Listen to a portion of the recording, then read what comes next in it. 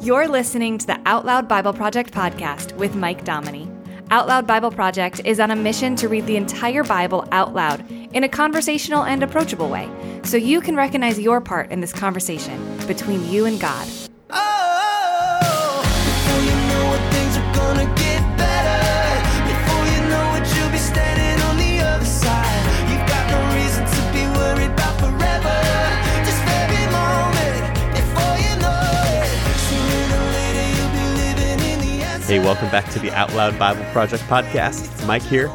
We are in the book of Acts. Let's just keep going with this, shall we? Some really good, interesting things here in the book of Acts where we see the history of the early church. And we can draw a lot of encouragement, challenge, warnings, all sorts of things from this in our own modern day lives and modern day church.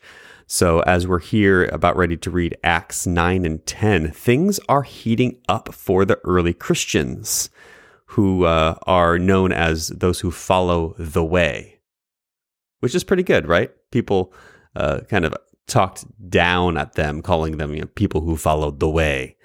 But Jesus called himself the way, the truth, and the life. So, hey, if we're going to follow the way, I think that's a pretty good thing to be known as. Are we people who follow the way? I know that's not the thinking out loud thought for today. That's going to be later. But hey, maybe it's just an extra bonus thought for the day. Are we following the way? And is that how we're known? Interesting question. Good thing to think about. But here we are in Acts, in the first part of Acts, and Stephen, who was one of the first deacons of the church, was falsely accused, and he was stoned, and other Christians are being dragged out of their houses and sentenced to death. Why? Because the religious leaders saw their movement, their message about Jesus being the Messiah, as a direct threat against God. See, they thought they were being righteous. And none of them was more convinced than Saul, who took it upon himself to purge the heretics from among the people. So let's continue reading the book of Acts, chapters 9 and 10, and see what breaks.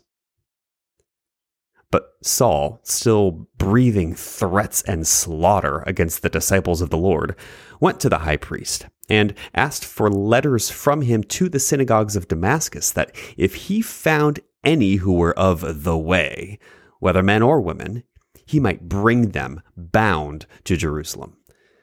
As he traveled, he got closer to Damascus, and suddenly a light from the sky shone around him, and he fell on the earth and heard a voice saying to him, "Saul, Saul, why do you persecute me?" He said, "Oh, who are you, Lord?" The Lord said, "I am Jesus, whom you're persecuting. But rise up and enter into the city, then you'll be told what you must do." The men who traveled with him stood speechless, hearing the sound but seeing no one. Saul arose from the ground, and when his eyes were opened, he saw no one. They led him by the hand and brought him into Damascus. He was without sight for 3 days and neither ate nor drank. Now, there was a certain disciple of Damascus named Ananias. The Lord said to him in a vision, "Ananias." He said, "Behold, it is me, Lord." The Lord said to him, "Arise and go to the street which is called Straight, and inquire in the house of Judah for one named Saul, a man of Tarsus. For he's praying, and in a vision he has seen a man named Ananias coming in and laying his hands on him that he might receive his sight." But Ananias answered, "Lord, I have heard from many about this man and how much evil he did to your saints at Jerusalem. Here he has authority from the chief priests to bind all who call on your name." But the Lord said to him, "Go your way, for he's my chosen vessel to bear my name before the nations and kings and the children of Israel. For I'll show him how many things he must suffer for my name's sake." Ananias departed and entered into the house. Laying his hands on him, he said, "Brother Saul, the Lord, who appeared to you on the road by which you came, has sent me that you might receive your sight and be filled with the Holy Spirit." And immediately something like scales fell from his eyes, and he received his sight. He arose and was baptized. He took food and was strengthened. Saul stayed several days with the disciples who were at Damascus. Immediately in the synagogues, he proclaimed the Christ, that he is the Son of God. All who heard him were amazed and said, "Isn't this he who in Jerusalem made havoc of those who call on this name?" And he had come here intending to bring them bound before the chief priests. But Saul increased more in strength and confounded the Jews who lived at Damascus, proving that this is the Christ. When many days were fulfilled, the Jews conspired together to kill him. But their plot became known to Saul. They watched the gates both day and night that they might kill him. But his disciples took him by night and led him down through the wall, lowering him in a basket. When Saul had come to Jerusalem, he tried to join himself to the disciples, but they were all afraid of him, not believing he was a disciple. But Barnabas took him and brought him to the apostles and declared to them how he had seen the Lord on the way and that he had spoken to him and how at Damascus he had preached boldly in the name of Jesus. He was with them entering into Jerusalem, preaching boldly in the name of the Lord Jesus. He spoke and disputed against the Hellenists, but they were seeking to kill him. When the brothers knew it, they brought him down to Caesarea and sent him off to Tarsus. So the assemblies throughout all Judea, Galilee, and Samaria had peace and were built up. They were multiplied, walking in the fear of the Lord and in the comfort of the Holy Spirit. As Peter went throughout all those parts, he came down also to the saints who lived at Lydda. There he found a certain man named Aeneas, who had been bedridden for 8 years because he was paralyzed.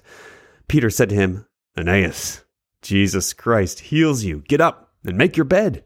Immediately he arose. All who lived at Lydda and in Sharon saw him, and they turned to the Lord. Now there was at Joppa a certain disciple named Tabitha. This woman was full of good works and acts of mercy which she did. And in those days she became sick and died. When they had washed her, they laid her in an upper room.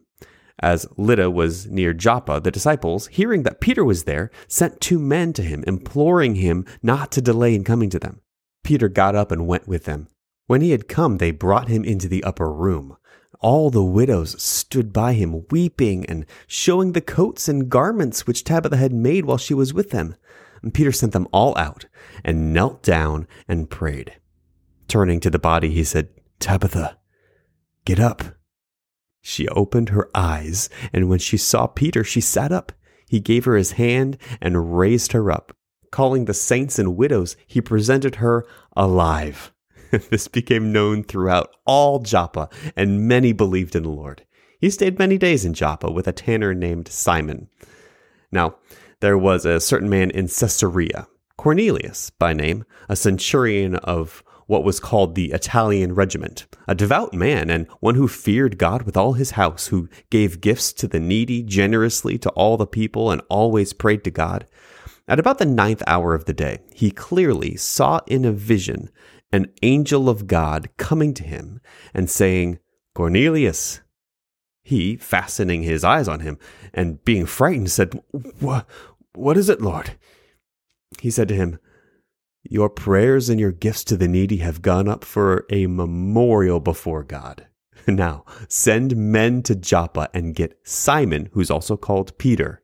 He's staying with a tanner named Simon, whose house is by the seaside." When the angel who spoke to him had departed, Cornelius called 2 of his household servants and a devout soldier of those who waited on him continually. Having explained everything to them, he sent them to Joppa. Now, on the next day, as they were on their journey and got close to the city, Peter went up on the housetop to pray at about noon. He became hungry and desired to eat, but while they were preparing, he fell into a trance. He saw heaven opened and a certain container descending to him like a great sheet let down by 4 corners on the earth, in which were all kinds of 4-footed animals of the earth, wild animals, reptiles, and birds of the sky. A voice came to him, "Rise, Peter, kill and eat." But Peter said, No, not so, Lord, for I've never eaten anything that's common or unclean." A voice came to him again the second time. "What God has cleansed, you must not call unclean." And this was done 3 times, and immediately the vessel was received up into heaven. Now, while Peter was very perplexed in himself what the vision he had seen might mean, the men who were sent by Cornelius, having made inquiry for Simon's house, stood before the gate and called and asked whether Simon, who was also called Peter, was lodging there. While Peter was pondering the vision, the Spirit said to him, "3 men seek you. But arise, get down, and go with them, doubting nothing, for I've sent them." Peter went down to the men and said, "I'm the man whom you seek. Why have you come?" They said, "Cornelius, a centurion, a righteous man, and one who fears God and well spoken of by all the nation of the Jews, was directed by a holy angel to invite you to his house and listen to what you say." So he called them in and provided a place to stay. On the next day, Peter arose and went out with them, and some of the brothers from Joppa accompanied them. On the next day, they entered into Caesarea. Cornelius was waiting for them, having called together his relatives and his near friends. When Peter entered, Cornelius met him, fell down at his feet, and worshipped him. But Peter raised him up, saying, "No, stand up. I myself am also a man."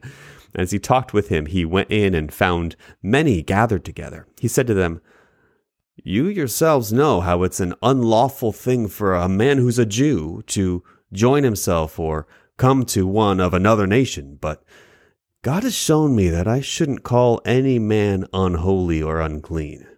Therefore, I also came without complaint when I was sent for. I ask, therefore, why did you send for me?" Cornelius said, 4 days ago I was fasting until this hour, and at the 9th hour I prayed in my house, and behold, a man stood before me in bright clothing and said, 'Cornelius, your prayer is heard, and your gifts to the needy are remembered in the sight of God. Send therefore to Joppa and summon Simon, who's also called Peter. He is staying in the house of a tanner named Simon by the seaside. When he comes, he will speak to you.' Therefore, I sent to you at once, and it was good of you to come. Now, therefore, we're all here, present in the sight of God, to hear all things that have been commanded you by God." Peter opened his mouth and said, "Truly, I perceive that God doesn't show favoritism, but in every nation he who fears him and works righteousness is acceptable to him. The word which he sent to the children of Israel, preaching good news of peace by Jesus Christ, he is Lord of all. You yourselves know what happened, which was proclaimed throughout all Judea, beginning from Galilee after the baptism which John preached. Even Jesus of Nazareth, how God anointed him with the Holy Spirit and with power, who went about doing good and healing all who were oppressed by the devil, for God was with him. We are witnesses of everything he did, both in the country of the Jews and in Jerusalem, whom they also killed, hanging him on a tree. God raised him up on the 3rd day and gave him to be revealed, not to all the people, but to witnesses who were chosen before by God, to us, who ate and drank with him after he rose from the dead. He commanded us to preach to the people and to testify that this is he who is appointed by God as the judge of the living and the dead. All the prophets testify about him that through his name, everyone who believes in him will receive remission of sins." While Peter was still speaking these words, the Holy Spirit fell on all those who heard the word. They of the circumcision who believed were amazed, as many as came with Peter, because the gift of the Holy Spirit was also poured out on the Gentiles, for they heard them speaking in other languages and magnifying God. Then Peter answered, "Can anyone forbid these people from being baptized with water? They've received the Holy Spirit just like us." He commanded them to be baptized in the name of Jesus Christ. And then they asked him to stay some days. Both Saul and Peter thought they knew God's heart. Saul thought God hated the heresy of Jesus' teachings, like he did. And Peter thought God's grace was limited to the Jews, like his was. God had to personally interrupt both of these men to show them that his heart was not theirs, and they had to see others through God's eyes if they were going to be effective servants. Is the same true of you? That's the Thinking Out Loud thought for today. You've been listening to the Out Loud Bible Project podcast with Mike Dominy. When you become a patron of Out Loud Bible Project, you help make the Bible accessible for people who desperately need to know they have a role in this conversation with God. To learn more, visit OutLoudBible.com and click Support This Project. Thanks for listening.